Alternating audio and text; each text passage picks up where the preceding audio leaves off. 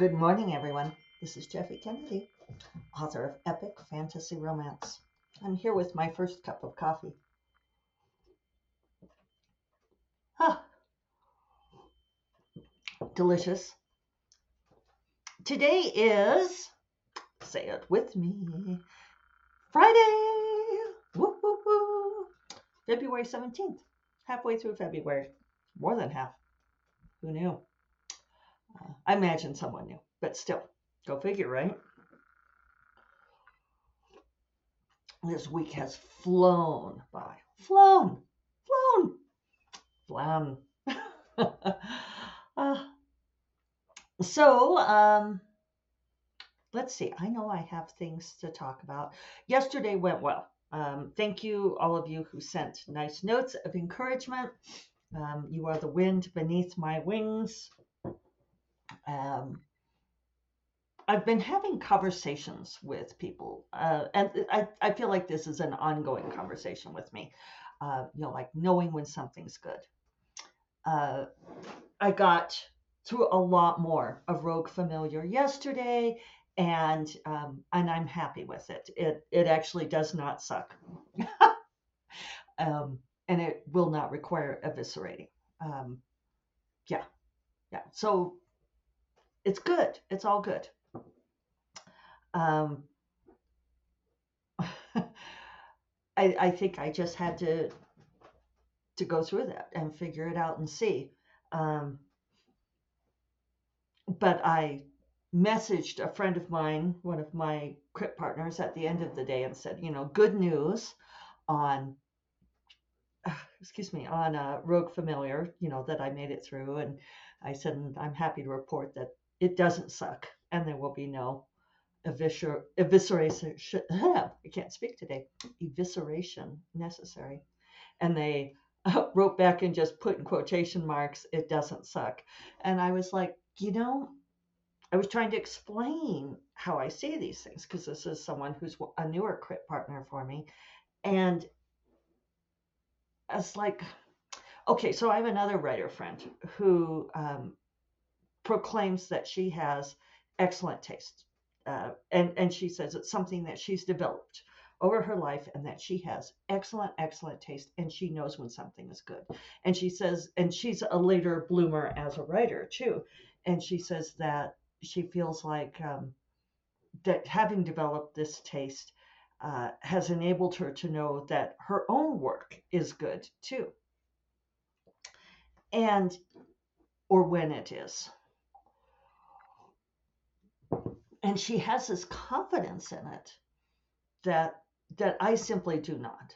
Um, and I know that she and I have gone back and forth at times when she's asked me, like when I've finished writing something, and she'll ask me, well, is it good? Are you happy with it? And I'm like, I don't know. I don't know if it's good or not. Um, and I was kind of continuing this conversation with my friend over text, this new crypt partner, trying to explain, that for me, like deciding that it doesn't suck is actually pretty good. Um, and even though I I feel like at times, like I know, and you all tell me, and I appreciate it, like that my books are good, my writing is good, but I never have this feeling like my excellent taste friend has of, oh, this has reached its pinnacle. This is amazing. It's really good. Um, I'll be happy with it, sure. But this idea of artistic epitome, and I know I revisit this a lot. I feel like it's a false construct. Um, what makes something last?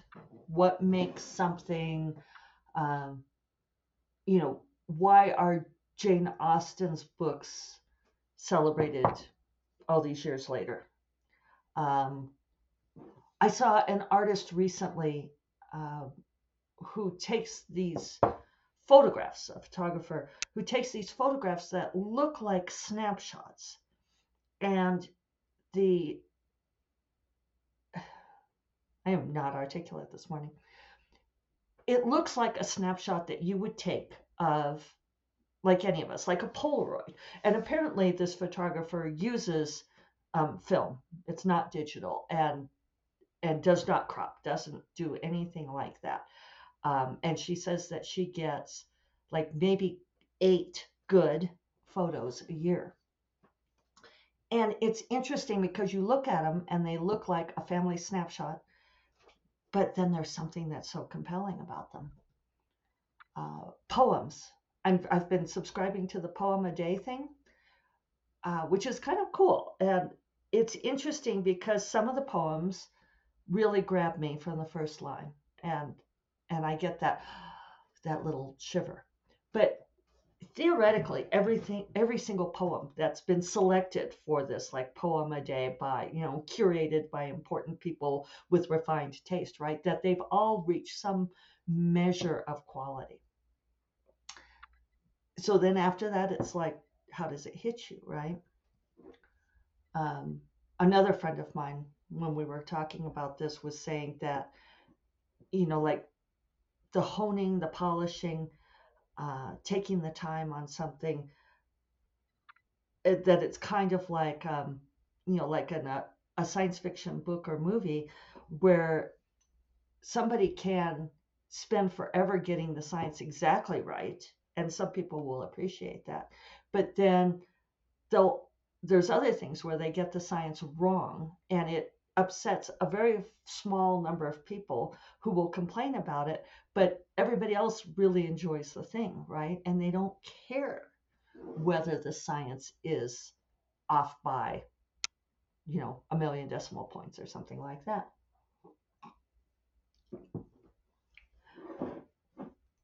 And one thing that I've noticed is the books that I've spent a whole lot of time really refining, polishing, really trying to get as perfect as possible.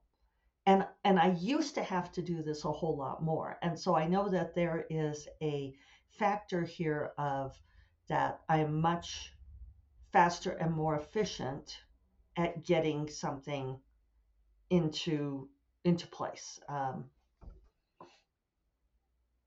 Yeah, like my first novel, not my first actual novel, but The Mark of the Tala. I spent a lot of time writing The Mark of the Tala and rewriting it. I spent a lot of time rewriting Rogue's Pawn, uh, and still didn't get that probably to the point where I should have. Maybe I got it to an adequate point, but I don't think I ever quite accomplished with that book what I wanted to. But now it takes me much less time to get those things to that point. But the books that I've spent a huge amount of time refining, having edited, polishing, um, those books do not necessarily earn better or um, receive more acclaim than others. And something else I talk about a whole lot on here is the whole idea that the longer you spend on something, the better it is. And Dark Wizard is a book that wrote really fast for me, and it's my top earning book. So, and and probably the one for which I've received the most. I mean, certainly it has the most ratings and reviews, not awards, but there aren't as many awards available now as there were for some of the other books. So this idea of whether or not something achieves a level of literary or artistic excellence, I think is often an academic thing, or it's getting this seal of approval from within certain refined circles where everyone agrees upon a certain level of taste. Um, so yeah, I don't know. You know, it all depends on what you're trying to accomplish. At this point in my life, I'm accomplishing paying the bills. keeping us afloat financially. That's a high priority. And I think, like, even if you seek to write the thing that will outlast you, that they'll be reading hundreds of years from now, that's not within your control, right?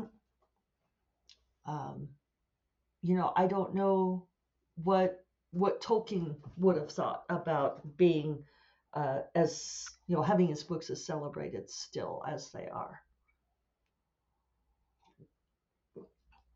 So I did an interesting exercise yesterday. I read this article to which I will link.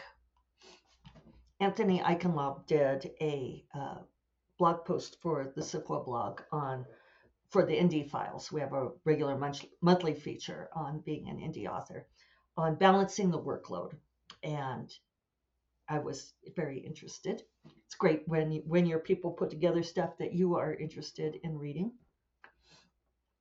And one of the things that Anthony suggested you do is figure out how much your time is worth, putting a dollar figure to it. Now, I used to be able to do this very, very easily when I had a day job because I worked in environmental consulting and I had a billable rate. I knew exactly what my billable rate was per hour.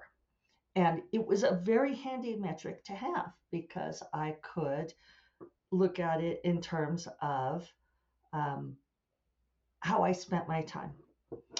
Because I feel like we are always doing this balance, and this is part of what Anthony is talking about, of time versus money, paying for something versus using your own time to do it. And it's a metric that goes back and forth throughout your life. I remember being a graduate student and being very aware that we were in debt and had no money, and my time was worth very little. And so it was much, much more cost effective for me to do stuff myself or for David to do stuff and for us to spend time on things than to spend money. So we could spend an entire weekend cutting firewood for our wood stove that heated through the winter. And we did. We went and cut our own Christmas tree. He hunted and we cut up our own meat. And at that time, and of course this is 30 years ago too, but my grocery budget was $50 a week, which is kind of unthinkable to me now. But we supplemented a whole lot with the meat that David hunted, right?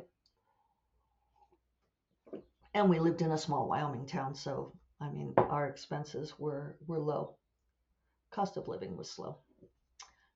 But over time, when you start making money, you realize that spending your time on the thing that brings in money and paying other people to do stuff is more effective. So looking at this metric, I was really interested because I hadn't thought about it in a while. And Anthony walked us through this formula where you look at how long it takes you to write a book and revise it and edit and polish, proof it. And if you're an indie author, it's much more easy to figure this out. All the time that you put into it, and you could go so far as marketing and stuff, although that's fungible for me because I rarely spend time doing promo for just one book. So I only looked at the time it actually takes me to write and edit. And I did Dark Wizard because I do keep track of my time on stuff. And then I looked at how much money has that book generated versus my time. And holy hell, people, if I do it that way, my hourly rate is really high, much higher than it was in environmental consulting. Now, mitigating factors on this. I cannot write all the time. If I could take all of those hours and actually write or be revising or editing or working on books during time that I was not spending on other things, it would be different. But I can only spend so many hours a day writing or revising or doing promo before I has a tired. Um, but it's very interesting to me to have this metric. If I really wanted to do a deep dive, I should probably figure it out over all of my books, not my top earning book, because I'm sure it wouldn't be that high. But still, one of the things Anthony points out, and I think it's worth reading the article, is something that, like, I already do. Like, I know a lot of people, a lot of indie authors prefer to use Vellum and do their own formatting. And I would just much rather farm out. I have a great formatter, Paul at BB eBooks Thailand, uh, who I have given credit to before, but I will put him in the show notes. Just do a little pin that so I remember to do it. And it's interesting to have Paul format my ebook. The cost for that is less than what I figured out my hourly rate is. So I'm feeling validated that way, that I've made a good financial choice, that I do actually have some basis for what, it's certainly farming out that work. Another one is, paying people to do the stuff that you're not good at. Like, I'm happy to pay my cover designer because she is the bomb and does so much better than I do.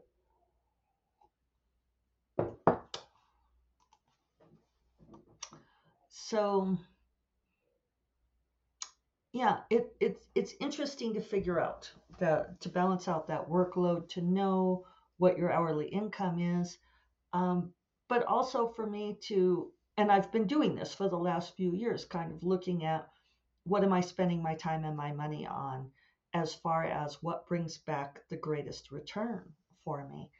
And I think that probably the people who are the arbiters of excellence are probably the ones who would be very upset if the science in the science fiction novel is not 100% perfect. But in the end, things that light people up are not necessarily the things that are meeting this threshold, this bar that's been established by certain groups. So thus you have, as with Twilight, you have someone like Stephen King coming back and saying, well, Stephenie Meyer's just not a good writer. It's like, well, exactly what metric are you using here? Because Stephenie Meyer has probably, let's just look. Okay, Stephen King's worth way more than Stephenie Meyer, 10 times. He also has had a much longer career. But anyway, you all know that this is something I bring up regularly, that it really angers me that Stephen King felt like he had to slam the quality of Stephenie Meyer's prose. Because I felt like he lives in a glass house, that Stephen King has entertained many people. I've read some of his books. Some of them I like better than others. But I don't know. Where do we do this? I mean, maybe it's just this human thing where we're like, all who's better than who and who's doing better work than whom and all of this. So anyway, this has been kind of a rambling discussion, one-sided discussion. But it's something that I clearly think about a whole lot. And what it does come down to for me is going back over Rogue Familiar and realizing that there's everything in there that needs to be in there already, and that it doesn't suck. And so now I can go forward. So there we are. And a good place to be. So I hope you all have a wonderful weekend. I hope that that everything is meeting your standards, whatever they may be. And I will talk to you all on Monday. You all take care. Bye-bye.